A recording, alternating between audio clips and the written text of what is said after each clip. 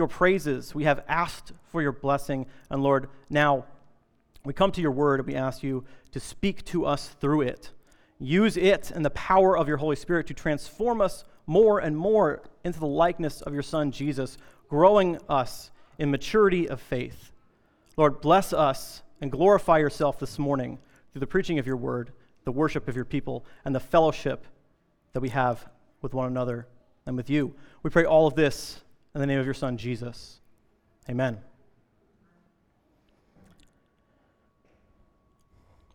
So, back in September of last year, I had been really sick.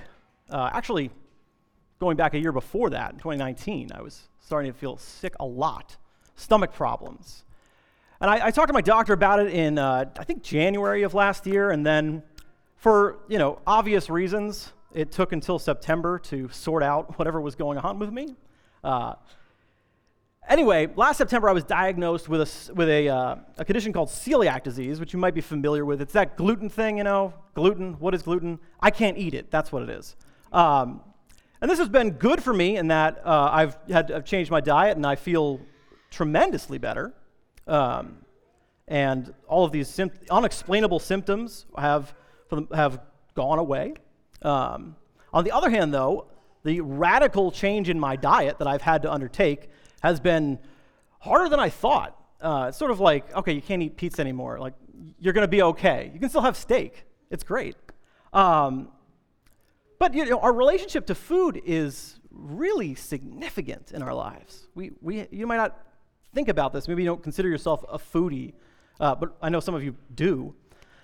Food is an essential part of our lives and our culture, our families. Like, we share it together.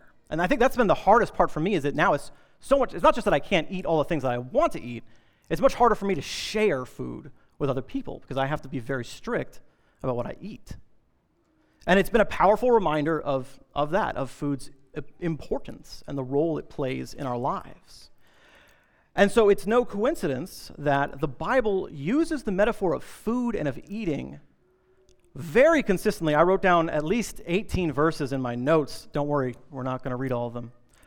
But at least 18 verses in my notes with with clear and explicit illustrations throughout the Bible of God comparing eating food to hearing his word. And so this morning, we're going to continue to talk about the spiritual disciplines, and we'll be talking about meditating on God's word. The spiritual disciplines. Spiritual disciplines are, let me throw that slide up because I didn't write this down. Practices that are essential to helping us grow in Christ. This is what we've said each time that we've done one of these sermons. Just bringing that point home again. We've recommended a couple books. We'll be returning to the spiritual disciplines again later in the year. So the two books we consistently recommend, and we'll recommend again later, are The Common Rule by Justin Whitmell Earley and Celebration of Discipline by Richard Foster. Highly recommend those books. Any point this year, if you have a chance to read one of those, I'm sure you will be blessed by it. But this morning we're going to be talking about meditating on God's word, and we're going to be looking at Psalm 63 as our main text. And so let's read together from Psalm 63. O God, you are my God. Earnestly I seek you. My soul thirsts for you.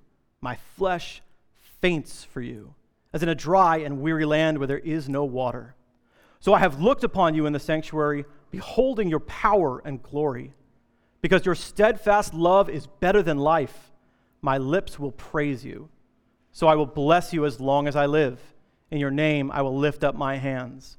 My soul will be satisfied as with fat and rich food, and my mouth will praise you with joyful lips when I remember you upon my bed and meditate on you in the watches of the night. For you have been my help, and in the shadow of your wings I will sing for joy. My soul clings to you. Your right hand upholds me.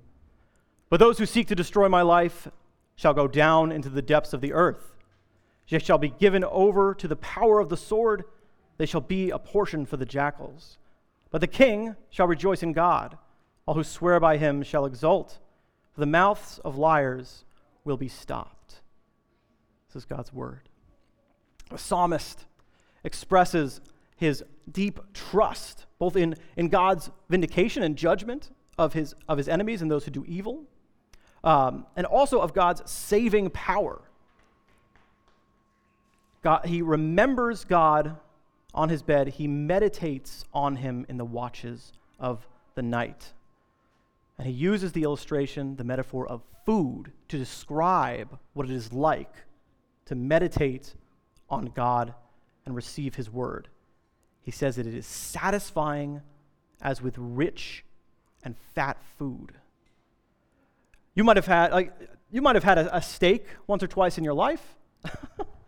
It may be only on maybe it's somewhat more of a special occasion, not something you'd eat every day, but it's also something that if you really want one, you can go out and get one. But for the ancient people, if you wanted a steak, fat and rich, man, that was an exceptional luxury. And most common people probably would rarely have that kind of meal. I mean, think in the parable of the prodigal son, when the father slaughters the fattened calf, right? That is a huge, big deal. Like you could count and remember every time you had a meal like that.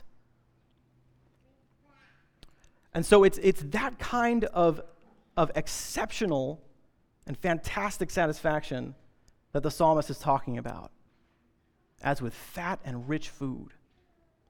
This illustration, this analogy of receiving God's word by eating, like I said, it's all over the place, but it's in a couple places very explicitly. In Jeremiah 15, the prophet is pleading with God, trying to remind God of his righteousness, his faithfulness as a prophet. He says, "O Lord, you know, remember me and visit me and take vengeance for me on my persecutors. In your forbearance, take me not away. Know that for your sake I bear reproach. Your words were found, and I ate them. And your words became to me a joy and the delight of my heart. For I am called by your name, O God, O Lord, God of hosts." Very similarly, in the book of Ezekiel, the prophet receives from God. "And he said to me, Son of man, eat whatever you find here. Eat this scroll and go. Speak to the house of Israel. So I opened my mouth, and he gave me this scroll to eat. And he said to me, Son of man, feed your belly with this scroll that I give you, and fill your stomach with it. Then I ate it, and it was in my mouth as sweet as honey." When John in Revelation encounters an angel, he has almost the exact same experience, where he is told to, here's a book, here's a scroll, eat it. It's a powerful prophetic imagery. Like just think about it. Like even me trying to put these papers together and eat them would be ridiculous and challenging, right? Eat this book, consume it, digest it, receive it in a very potent way. And so what God wants us to do is think of his word as food. So if we think of the Bible as food, one, we're going to recognize our need for it, and we're going to faithfully consume it. Now, there's a lot of babies here this morning, and more on the way, which is awesome. My daughter is about to turn 1 year old. 1 year, not plural yet. 1 year. And, we have been faithfully feeding her day in and day out. Katie more than me, but I help. And, at first she really did not like taking a bottle. She even wasn't always the best at breastfeeding. But, man, we have fed her, and slowly, day after day, she has grown. She can say the word hi now. It's exciting, right? But the metaphor of food also teaches us this, right? There's no shortcut to get Abby, my 1-year-old, to the place where my 3.5-year-old Lizzie is now, where she can speak in complete sentences, she can run around and jump and scream and tackle me. There's no way to get there. There's no big meal that I can give to Abby that's going to just bring her up a few years. No, it's the faithful and consistent consuming of food that has slowly, day after day after day, nourished her and grown her and will continue to grow her and nourish her until she's a little girl, until she's a teenager, until she is a woman, well into and throughout her life. That's how it works and how it has for all of us. And so it is with God's Word. Yes, God's Word can be like the most incredible feast, like the juiciest steak, satisfying and exceptional, fat and rich. But also, as food, it is essential to nourish us. Every time we eat a meal, we don't have that kind of amazing, incredible experience when we eat an exceptional meal or when we have a feast. But you wouldn't not eat just because it isn't incredible. You wouldn't, you have hunger, you have need, right? Even if the food isn't good, if you're hungry enough, man, you've got to eat it. And so it is with the Scripture. Not every day that you sit down to read or hear God's Word will you have that kind of incredible life-changing experience, though God works miracles and He speaks through His Word in incredible ways. No, but every day, even when it feels mundane or unexceptional, God's Word is nourishing us, growing us, maturing us, though we may not notice it or appreciate it. And so if we're going to think of God's Word as food, we should be able to learn to delight in it the way we delight in the best of food. We should also know our desperate, consistent need for it and faithfully consume it, even when we don't feel the immediate transformation of it. Right? If you go on a diet, you eat a salad for dinner tonight, you weigh yourself tomorrow, like not much is going to change, right? It's going to take a while.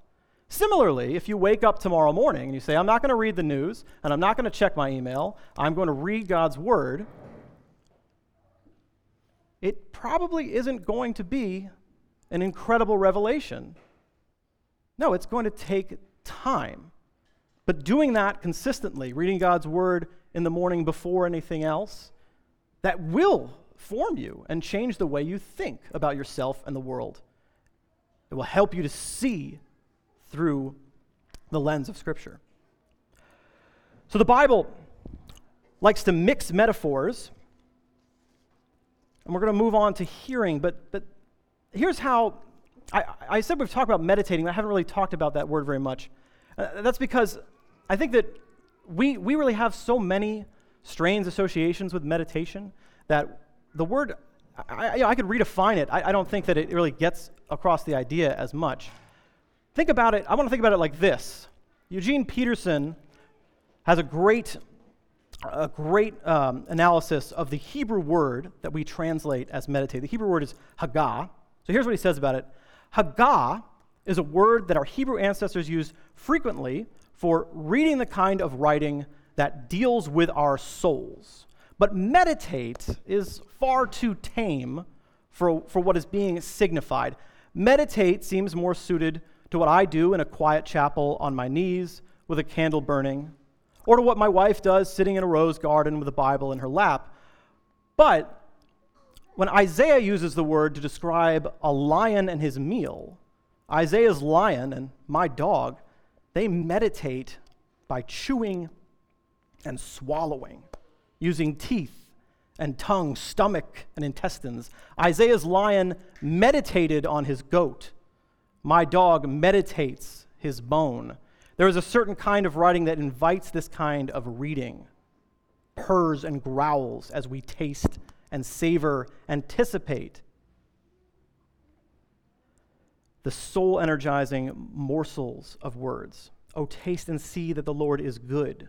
Isaiah uses the same word a few pages later for the cooing of a dove. And so Isaiah uses the word meditate to describe the way a lion savors and growls over his prey, and the way a dove coos. It's a sound that you make. Literally, it's muttering, speaking, saying. And so that brings us into what Jesus says about food and the Word of God. Jesus, in Matthew chapter 4, is led into the wilderness to be tempted. And after fasting 40 days and 40 nights, he's hungry. The tempter came and said to him, "If you are the Son of God, command these stones to become loaves of bread." But he answered, "It is written, man shall not live by bread alone, but by every word that comes from the mouth of God." And so not only are we to eat God's word, eat the book, we are to hear God's word. Every word that comes from God's mouth. God speaks and we hear. And hearing is also, in the Bible, a metaphor. Often it's, yes, literal. Someone is speaking and another person is listening and using their ears to hear. But often that is also a metaphor. Jesus will say, "He who has ears to hear, let him hear." In Deuteronomy, it says, "Hear, O Israel, the Lord our God, the Lord is one. You shall love the Lord your God with all your heart, with all your soul, and with all your might. And these words that I command you today shall be on your heart." Hear, not read. Not listen, hear. And the word hear implies not just that you've been in the presence of the sound and it's registered, but that you have taken the meaning in and received it and obeyed it. As we quoted Deuteronomy 6 last week, right? That passage goes on to say how you will teach these words to your children, you will talk of them when you sit in your house. Like these words, you don't just hear them, you receive them. You take them in. Hearing implies doing. It implies change. God's word is powerful, and it has an effect on those who hear it, not just those who listen to it. And so I'm not trying to tell you not to read your Bible, but of course that's my main point today, is that I want you to read your Bible, to think about it, to meditate on it. I want you to hear God's word, and sometimes we can begin to do that by literally hearing it, by reading it out loud, by reading it out loud with another person, hearing it in their voice, sharing it with them. Again, Jesus mixed the metaphors, so I will too, right? What we want to do with hearing and eating is to eat with our ears. You can meditate in the way that the psalmist does, in the way that the Bible commends, by eating with your ears. Eating with your ears. Not just studying a plate of food and understanding what makes it up, but cutting it, eating it, chewing it, digesting it.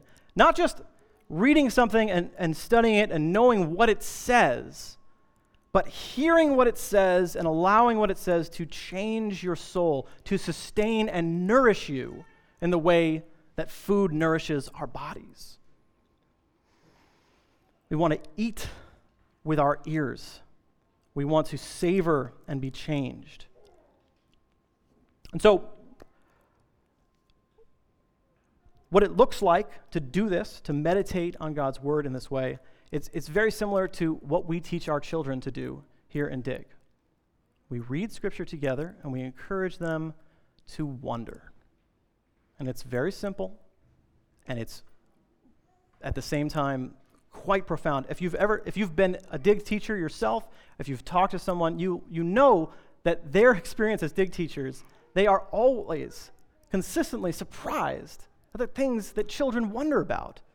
And that they as teachers have learned a great deal themselves about the Scripture and about God because they've shared this conversation and encouraged the wonder of a child. We're teaching our kids to do that not just because it's doable for them, but because it is a lifelong practice and discipline. And it's what we should be doing as well. We can do it better and more elaborately. I mean, not better, more elaborately and more with more study and more context, with deeper questions, but we must do it. So I thought this morning we could go back to our call to worship, which is a wonderful passage for this purpose, for the purpose of meditation, a parable of Jesus, short, self-contained, memorable. You know it very well if you've spent much time in church throughout your life. Jesus' parable about the lost sheep.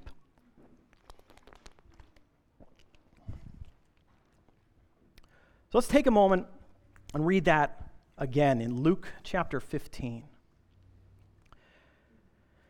Then Jesus told them this parable. Suppose one of you has 100 sheep and loses one of them.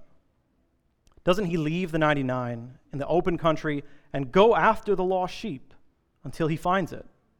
And when he finds it, he joyfully puts it on his shoulders and goes home. Then he calls his friends and neighbors together and says, "Rejoice with me. I have found my lost sheep."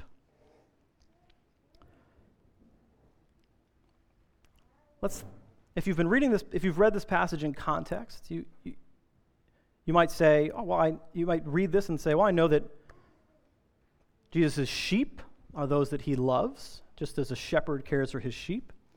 But you might wonder, when was I lost? And am I now part of the flock?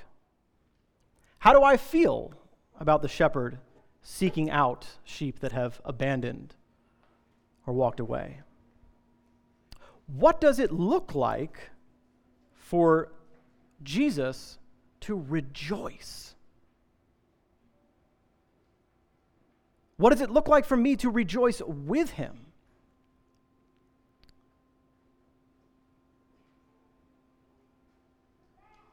As you ask questions, you might be tempted to study, right? To dig in. This is what I do. I want to know, I want to know what that word is in Greek. I want to know what this is. And that's a good instinct, right? But it can often distract from simply hearing and receiving what is being said. Jesus' parables are especially like this, right? They're supposed to be very simple and straightforward. But one thing you can learn, and you don't have to do this by studying other languages, what is a sheep like? I wonder what a lost sheep looks like. I wonder what it smells like. And if you've been around farm animals, if you've done this kind of work, they're not the beautiful, pristine, clean lamb that we see in the flannel graph or the picture, the illustrated kids' Bible. That communicates the idea well, but no, sheep are quite dirty often, as most animals are, especially they're underside, right? They're fur that goes along the ground. And so what is it like for Jesus to put this scared, dirty animal on his shoulders? To joyfully do that and carry it home. To have its back, sweaty back, resting against his neck. And then you can ask yourself that question again, when was I that sheep? And how much more does it mean that Jesus did that for me with joy?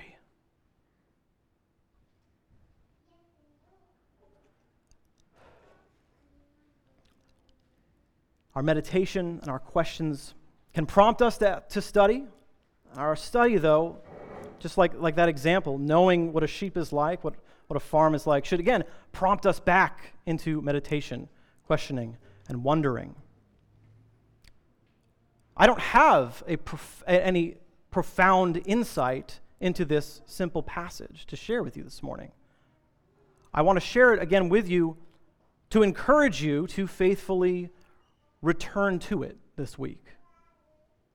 This parable from Luke chapter 15 about the lost sheep. Again, it's short, it's memorable, and you know it. But I want to challenge you to savor it this week, or at least to read it and let it nourish you, even if the taste seems bland. See how that changes day to day. Recite it to yourself. Speak it out loud. Think of what it was like to be standing in a crowd and hear this man say these words. See what new questions and wonderings you have as you meditate and think about this passage. And by God's grace and the power of his Spirit, he will meet you through his word. He will speak to you and he will nourish your soul. And so my prayer for us as we meditate and develop this discipline, which many of you have, and I commend you for it, that we will continue to grow and mature into the likeness of our Savior Jesus, and that we'll be able to share his word with others. If you're going to have a feast, you're not going to eat it alone. If we're going to treat God's word like food, we got to share it. That's what we do. That's what it's for. So I would challenge you and encourage you this week. Meditate on God's word. Let it be a delight to you. Let it be nourishment to you. Let it keep you alive and sustain you. Let's share it with others and be blessed by it. Let's pray. God, we're so grateful that you speak to us